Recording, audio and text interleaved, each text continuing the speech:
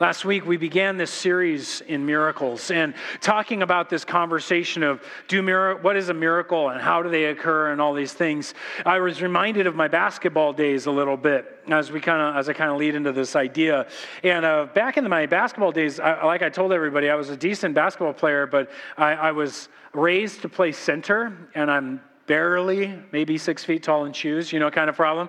And that, if you know anything, that's not tall enough to be the guard. So, which is the smallest guy on the team. And so the problem was I didn't have very good ball handling, so I rode the bench. But I rode the bench on the best team Corona High had. And we'd gotten all the way to the semifinals for the CIF semifinals, and we were like, quarterfinals or semifinals, quarterfinals or something like that. And we were playing this team, and I can still remember we were warming up, and I'm looking at this team, and they're like big, and they're tall, and they're jumping, and they're athletic, and and I'm looking at them going like, these guys are awesome. We're in the Norco High gym, and here's looking at them going, these guys are incredible. I'm looking at us, I'm like, we're from Corona. There's this opposite problem going on here. And I'm riding the bench, and suddenly these guys get the ball, and I'm watching the team, suddenly you heard, "Showtime!" And I go, "What's showtime?" Everybody went, "What's showtime?" And everybody kind of looks at each other, "What's showtime?" Their two largest guys go running down the sidelines to the baseline and start to cross. The guard takes a dribble over, just throws the ball up in the air in the direction of the rim. And one of the guys grabs it and sideline dunks the basketball over our center and just runs down going, "Woo!" And I'm like, that's what showtime is. Okay. And so the whole game, 4 or 5 plays in, suddenly be showtime. And you're like, oh, and everybody look at each other. Who am I guarding? There it goes. They destroyed us. Now, they got destroyed by modern day, but I quickly learned what showtime was. It was their code for finish them now, that kind of reality. And so you learn in basketball and you learn in baseball that there are signs that are being given. There's communication that is given on the court that the other team's not supposed to know. So if you've ever been in baseball, guys are like picking their ears and noses and touching their heads and doing all this stuff. And eventually something was supposed to be done by a base runner or a batter or something in the midst of all that, whatever that guy was doing. In basketball, you yell out things like showtime, red 2, or whatever it was to ensure that the communication is passed, but it's coded and it's made sure nobody else gets this. And what's interesting is that miracles, while they are a wonder and we have learned a lot about them, God calls them both signs and wonders. And that what he has done is he's reached into this universe and he's working. You see, last week we dispelled the idea that God has just simply spun the universe into existence and walk away and doesn't deal with it anymore, but rather he's intimately involved. He's constantly engaged in his providence, his regular working in the universe, and yet then he will occasionally, in an uncommon manner, reach in and interact directly with the universe in a miracle. And when he does that, it blows our minds away. We're wonder, and we go, wow, God is actually doing something. And we see that God reaches in because he wants to communicate something to us. He wants to get our attention. He's yelling, showtime! And we better pay attention because showtime's happening. He's communicating. There's something we need to know. There's something that you and I need to engage in because he's just gone, showtime! And we're like, whoa, what's going to happen next? Who am I guarding? What am I doing? All that stuff. And there's a communication that God is giving us through a miracle that wants to wake us up and show us what he is doing. And it's important then as we dive into this, that as we left it, that God has reached into act to communicate to us something really important, so we better pay attention. And so that we need to say, well, what are you communicating, God? What are you doing here? And first of all, we want to see that we should pay attention because miracles are not just wonders, they're signs. They're signs like that baseman. They're signs like that showtime. They're communicating something to us. And just like you had to be on the team to know what was being communicated to, God prepped the Jewish people ahead of time to communicate to them about this showtime that he was going to reveal to the world around him. He was going to bring about this miracle to spark interest and tell them something. And it was always focused around one concept. There was the concept, big word called covenant. And God's Old Testament covenant, his cut with people, his promise, it goes deeper than a promise. It's like what you do at a marriage. You make a covenant with somebody else. God brings this covenant about, and he starts revealing it through miracles. He says, I am standing with you guys. I'm here with you. And I'll prove it through miracles. The original covenant that we're looking at then is this one found in Genesis chapter 12. Now, this guy named Abram, right here at the beginning, the Lord said to Abram, go from your country. This guy is at the beginning of your Bible. If you started journeying through your Bible and you get to chapter 12 of book 1, you get to know this guy named Abram. He lived in the land of Ur, and Ur was a real place in Mesopotamia, modern-day Iraq. And while he's living there and all these kind of uprisings and stuff are occurring, God comes to Abram and tells him, I want you to leave, go from your country, your kindred, and your father's house, and to the land that I will show you.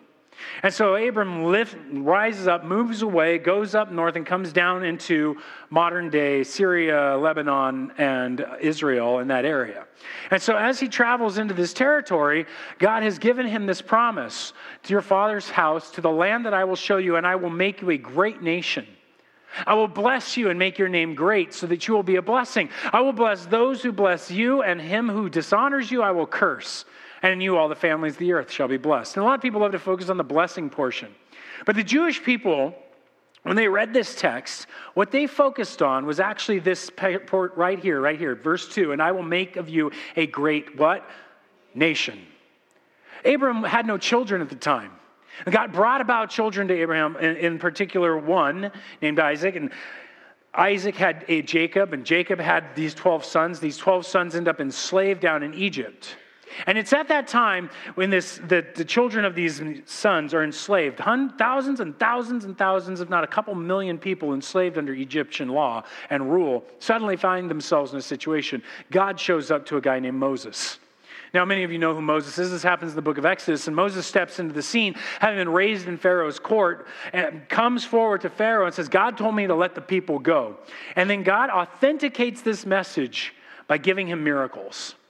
And these signs, these miracles are given to him as a sign to tell Pharaoh, my God is more powerful than you.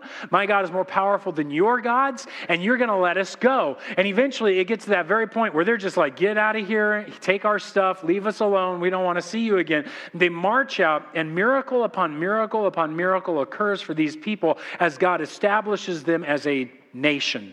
He gives them leadership. He sets up a king eventually. He gives them a ruling body. And eventually this kingdom, after it's been established, starts to lose ground. Hundreds and hundreds and hundreds of years later, after David has been dead, another one of his sons rises up and marries into this weird situation. Elijah and Elisha rise up, who are two prophets, and they do all these miracles. And the goal in these miracles is to call all the nation back away from the Baals to the God of the Bible, the Yahweh. And as he calls them back, or Jehovah, and he says, this is who God is. And he does miracle after miracle after miracle after miracle to reestablish this covenant. He says, I'm the one who brought you out of Egypt. I'm the one who established you as a nation. You're not going to abandon me. Eventually, Israel doesn't listen very well, and neither does Judah, the nation that's divided, find themselves in exile. And so God presents another great time of miracles. It's in the time of a guy named Daniel. Now, many of you who are Christians, you know Daniel's like, oh, that's a prophecy book. It's also a time of a lot of miracles occurring. From handwriting on the wall, guys being thrown into fire and surviving. And prophets are doing things and declaring things that other people are like, this is crazy, what's going on? God was getting their attention. He was trying to signify to the people, you are my nation. Don't lose your identity. I've taken you away from the gods of the land. I am your God. Wake up. All the miracles in the Old Testament then are constantly pointing back to this fact that God, the Lord, is the God of Abraham, Isaac, and Jacob. He is the God who made Israel a nation.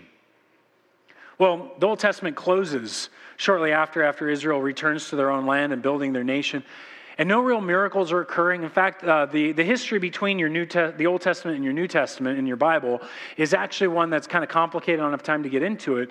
But the reality is that there's this concept that begins to build amongst the people. That God has made us a nation, and that nation isn't just here locally. It's a globalized nation. It's a nation where we're going to inherit the earth. It's a nation in which God's going to rule everything. And these stories began to trickle up from from Daniel's prophecies, from Ezekiel and another guy named Zechariah.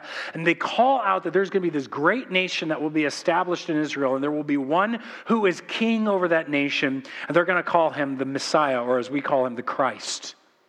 And it is in this picture that they're expecting a Christ to rise up, a military commanding leader, to set up a nation, to throw out Rome and all the others, and to conquer the world, that they suddenly go, hey, who's this baby in this manger? Jesus steps in. And what's interesting about Jesus is in the New Testament, the miracles of the New Testament don't center around this kingdom as much as they center around this Jesus, who is the coming of the kingdom. You see, he's the king himself, and he steps into this place, and he is actually a very unique person. He himself, Jesus, is a miracle.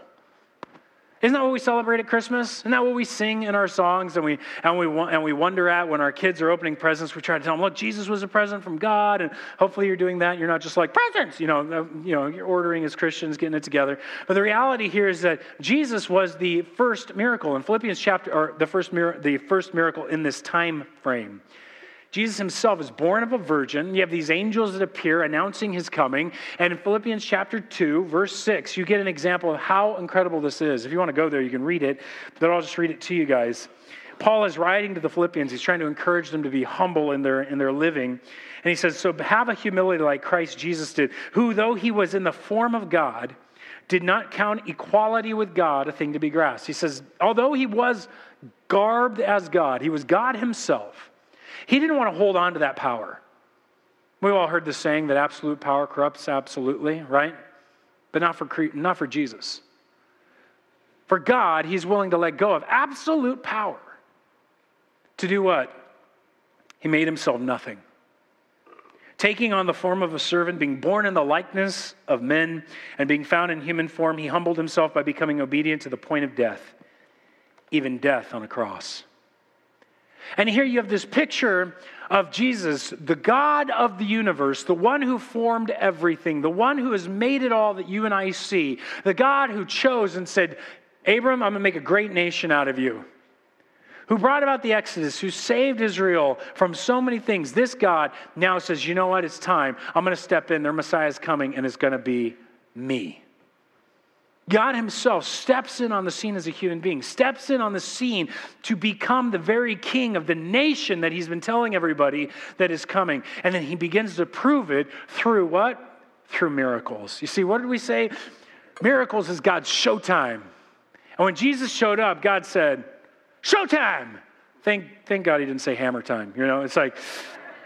But he says, showtime. And here, suddenly, God shows up in the greatest instance of a miracle. He becomes a human being. And now around him comes all of these miracles, first revealing that he was the king of the kingdom. He was the ruler of that kingdom.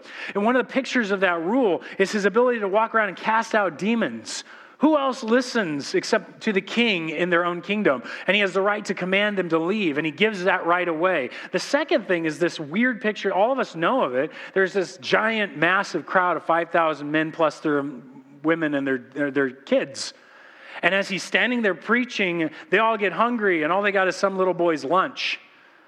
And suddenly, Jesus does something that's radically incredible. If you've ever studied anything about the laws of thermodynamics or invested yourself in any form of scientific inquiry, you know what happens when he feeds the 5,000 and he multiplies bread and he multiplies these fish, is that he literally is creating matter. Matter cannot be created nor destroyed, and yet here is the king over the universe, literally producing food, creating matter, blowing people away that there was so much made they had leftover baskets of food. And what this reminded everybody in the crowd of was the fact that God is the one who will provide. Will not the king over his nation provide for his nation? And they remembered way back when little old Moses is walking through the desert with millions of people complaining behind him that God made manna, gave them food, provided for their need, provided for the new nation. And suddenly everybody looked at Jesus and said, we're going to make that guy king. He's got to be the king. He's got to be this Messiah. God's nation is going to be ruled by this guy who's going to provide for us. He's going to tell the demons to go away. This has got to be the king. But he went even one step further. Jesus wasn't just showing off he was the king. He wasn't just trying to proclaim with his miracles that, hey, take a look here, showtime, I'm the king. No, he's saying, showtime, guess what? I'm the priest. You see, there's these instances where these guys come up. They're called lepers. In our culture, we know of a leper as somebody who loses leprosy is the inability to feel your nerves. And so you can accidentally chop things off and your body rots. It's a horrible disease. In this case, in the ancient biblical time period, some of that was there, but most of this was skin diseases. Bad enough skin diseases, we don't know how to heal them. So people would go to the temple and they'd say to go to the priest. They'd have the priest, who is their local doctor, examine them and declare them clean or unclean. If you were declared unclean, you were not allowed to hang out with anybody in your family. You were exiled from the community. There were these small leper colonies and these places where basically if you had a disease you wanted and hung out with the diseased people, you were unwanted. And Jesus steps up to these people. The only last person they were probably touched by, other than another leper, was the priest, who examined them. And this Jesus comes up, touches them, and in that touching, he cleanses them, takes that leprosy away, and in a very real sense declares them clean, as only the priest can do. In addition to this, what's odd about this is that Jesus also takes another prerogative on himself. You want to talk about how audacious Jesus was? He has this paralytic standing next to him, and he tells him, "Your sins are forgiven."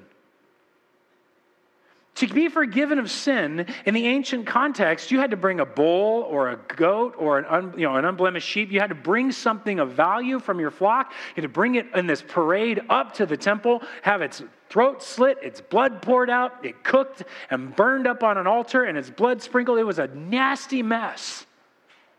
And then he could declare that your sins were atoned for, but only God could forgive them. And Jesus, in audacity, says, "Your sins are forgiven."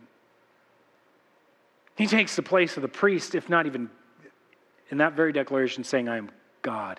For he was God, declaring that I'm the priest of this nation, I'm the king of this nation, and I'm the prophet of this nation. I will tell you everything that you need to know. And every sign he did pointed and declared, and every miracle he performed pointed back to himself, to the power, and to his kingdom. Jesus pointed up to his Father and out to the kingdom. All this is to say, again, simply this, that guys, God does miracles. He reaches in and he acts. And when he acts, we need to sit up and pay attention. Because somebody just yelled showtime. Something's about to happen. He's communicating to you and to me to get our attention. And so it's important that we grasp this, and we should pay attention, because what God is teaching about, he wants to tell us something. What he's telling us about is about his kingdom, his nation. This nation has come. This nation is here. It's already established on this earth, but it's not fully come.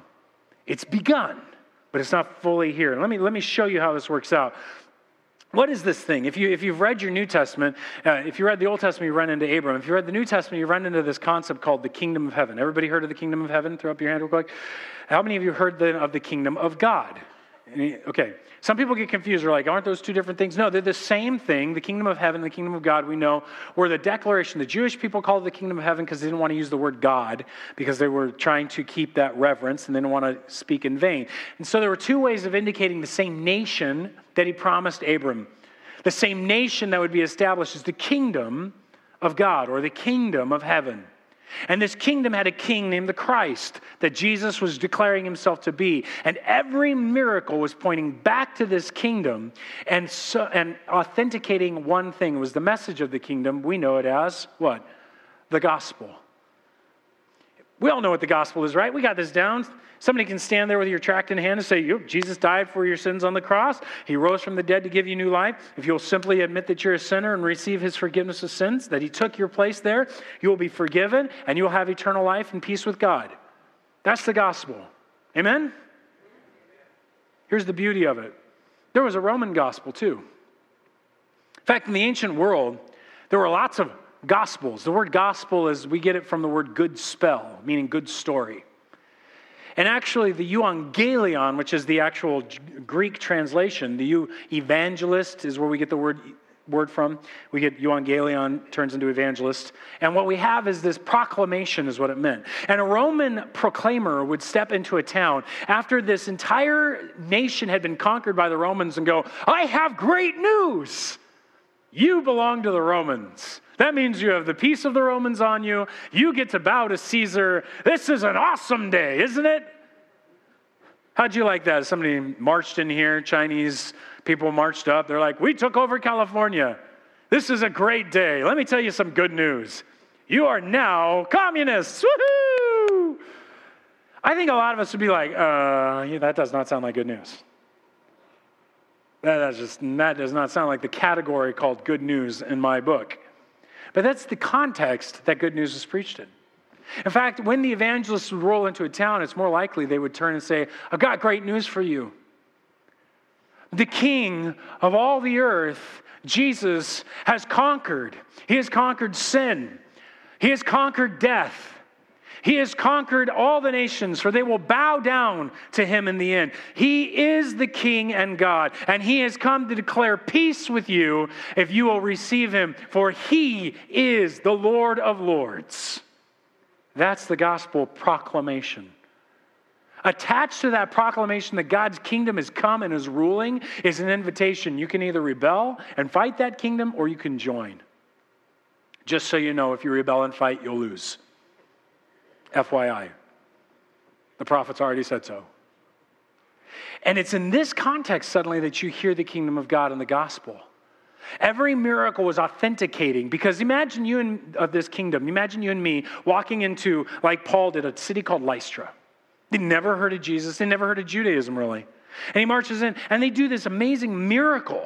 They get so freaked out in their own language, they go to sacrifice to Zeus and these guys because they think Paul is one of these gods of theirs. And Paul and Barnabas have to restrain them, say, no. And then they teach them the kingdom of God. They proclaim the gospel to them, saying, the kingdom of God has come. This God who does these great miracles is here. He has overcome sin, which means he can forgive you. He has overcome death, which means you can't. How do you stop somebody who beat death? You kill them. Nope, they beat death. They come back. How can you beat somebody who beat sin? We'll make God hate them. Nope, they've been forgiven. The kingdom of God is an unstoppable force because the greatest things that can stop human endeavor and human beings doing what God has made us to do is sin and death, and those have been dealt with.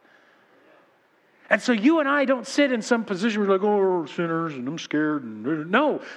The gospel proclamation is God already won. He beat sin. He beat death. He beat disease. He's beat the demons. He's beat the evil of this world. He is the king and the conqueror. He's won. If you want to be a part of that, come on in. Because the door is open if you'll receive Jesus Christ on the cross. Attached to that message is the authentication of miracles.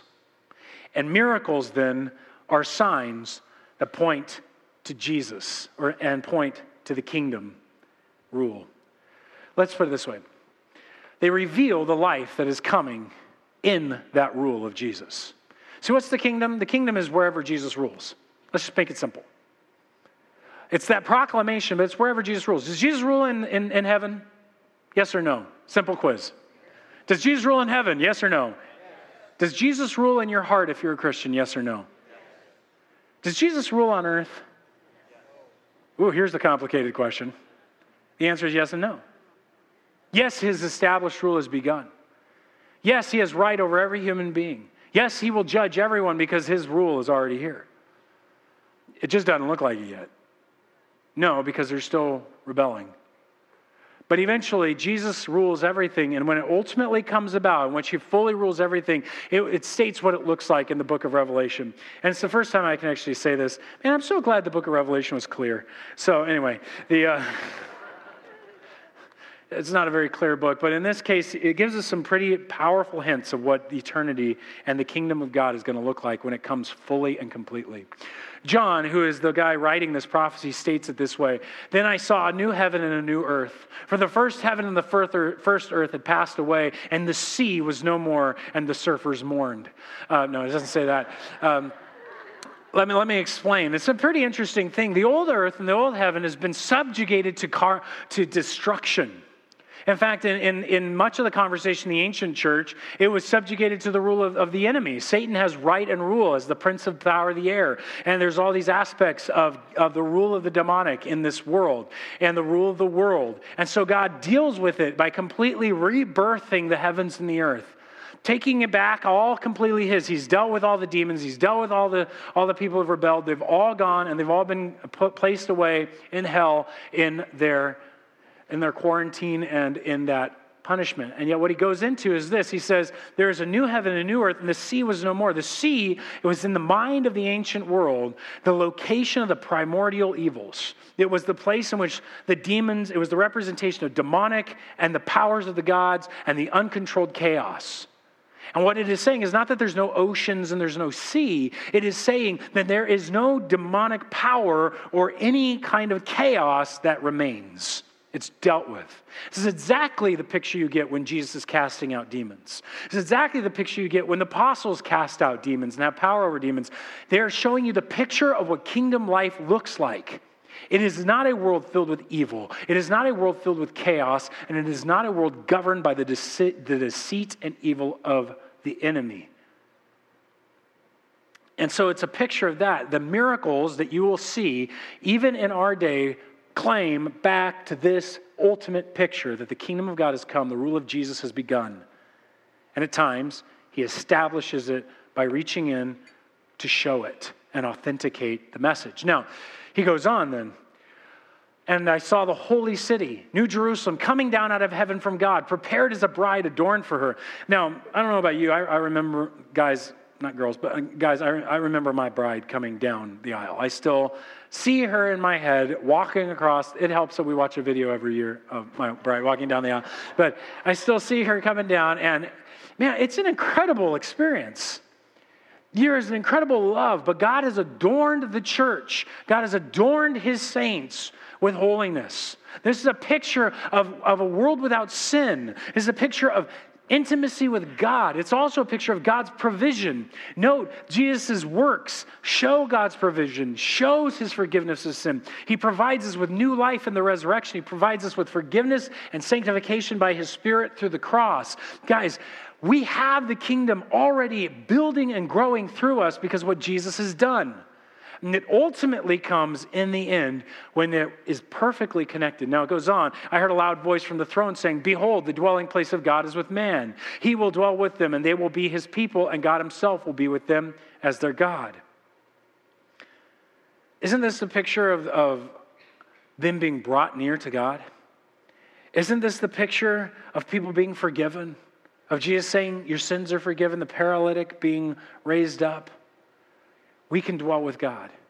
Right now, if you're a Christian, you have the opportunity to know God intimately through his word, by his Spirit, to walk with him and to know and enjoy him because he's given you his Son. You have the kingdom, the opportunity to know that kingdom and experience it now. Are you settling for just church? Are we settling just for volunteerism? Or are we going to seek that God is desiring to move in us? That he is desiring to bring about his kingdom through us. And as we proclaim the message of his gospel, that he has overcome these things and that there's forgiveness in the blood of Christ and transformation through the resurrection, that God will act to authenticate it. He'll be pointing back because this is what we have. This is the kingdom that we are in and we are proclaiming. That we will have a relationship with God and intimacy with him because our sins are no more. And he will wipe away every tear from their eyes, and death shall be no more. Neither shall there be mourning, nor crying, nor pain anymore, for the former things have passed away. Anybody in pain right now want to say amen? Anybody who's in mourning right now want to say amen? I mean, guys, Jesus wept over Lazarus and rose him from the dead because there is going to be no mourning. He saw people in physical pain and they healed at the touch of his robe because in the kingdom of God, there is no pain. The former things have passed away. And occasionally in his uncommon work, he reaches in and goes, "Showtime. I want to show you what my kingdom is like. I want to show you that this message is real. I want to show you that these things have occurred. I want to show you that Jesus Christ on the cross bore your sins. He rose from the dead that you and I might have peace with God. And I'm going to show you with my showtime sign." He reaches in, he works to speak to us this message, so we better pay attention. Amen? And that is what's happening here. He's bringing these pieces out. They're signs of this kingdom. They're revealing these things. They authenticate the gospel as Paul's miracles did, as Peter's miracles did, as those miracles roll out throughout the centuries. They're commonly found in missionary zones. You know why? God's authenticating his gospel to people who haven't heard it. He's showing that this message is true. I have a tendency to believe less miracles happen in the U.S. for two reasons. One, because we're skeptical, but two, because we ought to know better to know that this is true. We live in the midst of a world that has been formed by it. But God will capture our attention. He'll wake us up. He'll move us forward. In fact, you want a great sign? You don't need a miracle. You want a great sign the gospel is powerful? Go find yourself a messed up, rotten, dirty sinner like you are, and I am. And watch what he does when they receive Jesus. How selfishness turns to selflessness. How arrogance turns to humility. How anxiety becomes peace. How control becomes release. How when it was all about me, it becomes all about others. When harming other people didn't matter to when I need to apologize and deal with that. People get radically and just altered, transformed. You want a message, tell your story. Your testimony is the proclamation of the very miracle that occurs in our hearts when we're saved. Do you not realize it's a miracle? Do we not see that when the rebel comes before the king, he pulls the sword to attack. He doesn't bend the knee. And yet all of us who are rebels, when we heard the proclamation, somehow found ourselves dropping our swords and bending our knees and being changed from the kingdom of me to the kingdom of God. Let your testimony be the most powerful change that you could possibly give. Because no matter whether you were born in the church or whether you were saved when you were 16 or what, you all have one. And the manifestation of the power of God through his gospel shows in the transformation of our wicked, nasty, dark hearts. I don't have a wicked, nasty, dark heart. Look closer. We all do. And the proclamation of the kingdom of God is setting us free from the shackles of sin that we've all been put in, from the darkness that we've all been closed in, because it's the kingdom of light. There's so much going on that God is authenticating through the miracles that we need to wake up and be aware that God is acting. And he wants that message to be the center point, that kingdom to be the center of all that he's doing. But be careful. You need to pay attention. And here's why, because there are false signs that point away from the kingdom. Not every miracle comes from God. Say, what? Yeah, there's some pretty amazing things people will do in the name of other religions. There's some pretty amazing things that have blown people away and missionaries away as they walked around out there and watched people, for example, in several readings that I've read, of guys in the name of their Hindu gods stabbing themselves in hearts. In their heart with a knife. They did x-rays, they looked at it, the knife was in there. Yet he was able to pull it out and walk away. And he would do it to basically scare travelers. He wasn't proclaiming anything. He just wanted to show that he could do it. I don't get it. But there are signs and wonders that can be done, and the danger is they're pointing away from the kingdom of God. They're pointing away from the gospel. There are plenty of people who will show up on your television and do some pretty amazing things. But when it comes down to their message, it's more about whether you send in your money than it is about a proclamation of a kingdom that is God's. It may be about a proclamation of their own kingdom, maybe a proclamation of their own stuff, but it's not a proclamation of the kingdom of God. And you have to be careful, because not all miracles should be ran after. Some of them, honestly, they're just plain illusions. We had a magician here. And wow, that guy was good. Anybody see the guy? It was incredible. He could make this thing disappear. Just like, oh, watch, boom. And you're like, what did you do? And it's all sleight of hand. He's not doing anything with spirituality. He's just got real strong hands. He's able to manipulate things really well to make them disappear or show up and be concealed. And it's mind-blowing what the guy could do. And yes, some people use that stuff. Some healers and things use those kind of sleight of hand tricks to make people think that they have power. And they don't.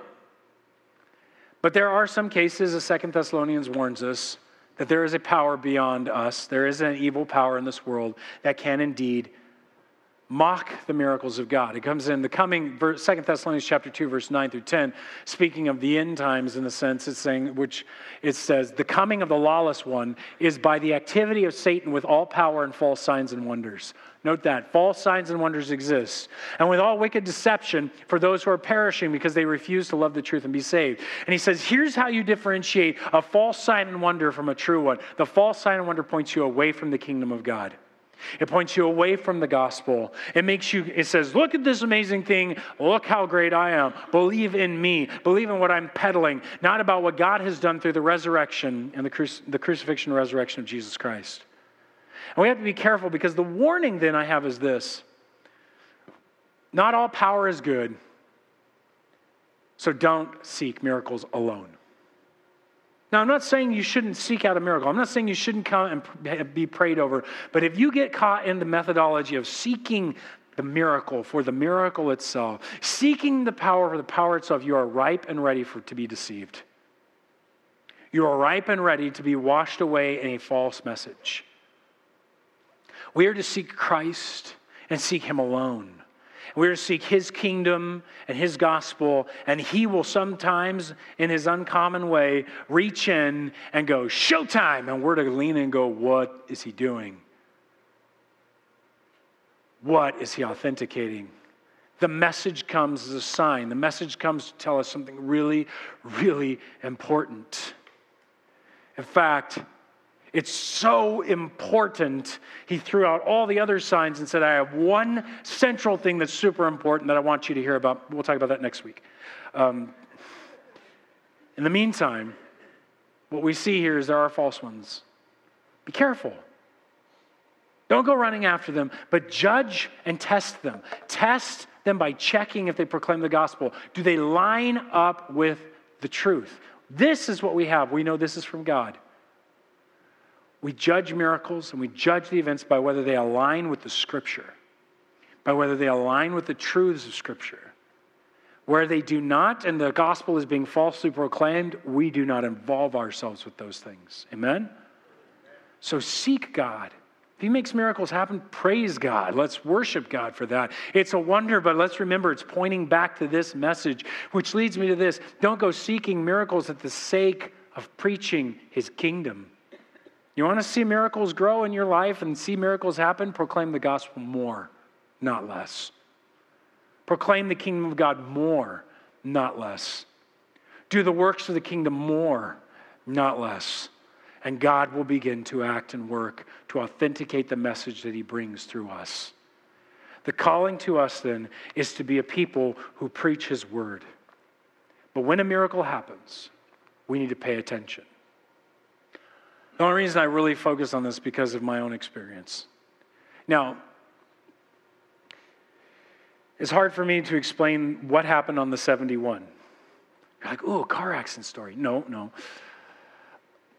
The best way I can put this is that it was a miracle, and I don't know how to otherwise explain it.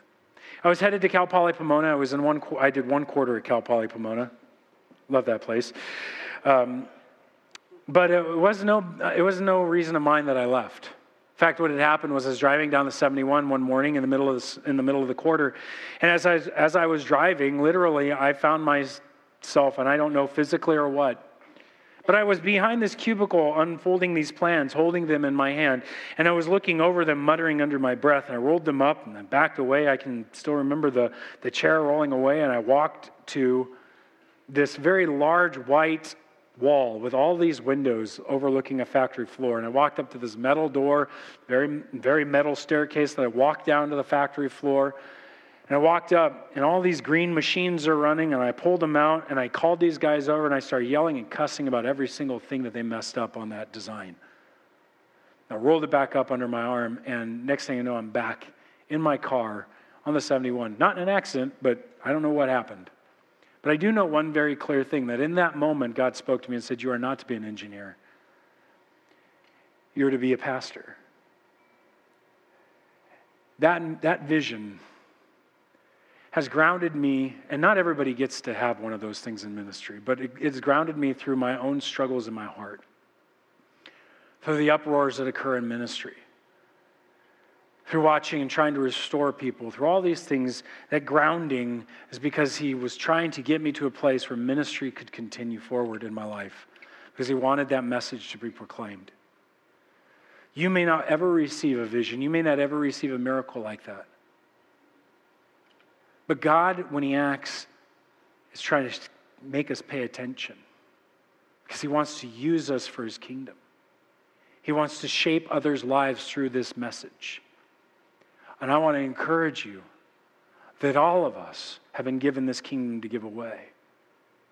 And it's our opportunity, in fact, our joy to do so. And I hope that you will join in doing that very thing. If God brings about a miracle to authenticate it, praise God. Amen?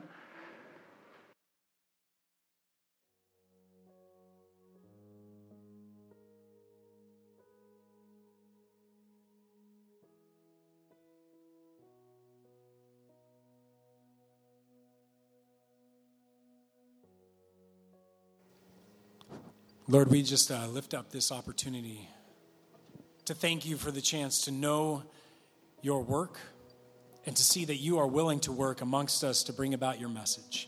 God, we ask that you would indeed open our hearts up to present the message to our neighbors, to our friends, and that God, if you would work through us to bring about that Showtime event, to speak to them and to reveal the authentication of that truth, we pray that you would. For we know this is about you, Lord Jesus. We know this is about your kingdom.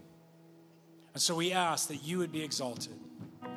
We ask that you would use us as a church. And may we as Olive Branch go from this place to glorify your name and preach about your kingdom. And it is in Jesus' name that we all pray. God said, all of us together to God, amen.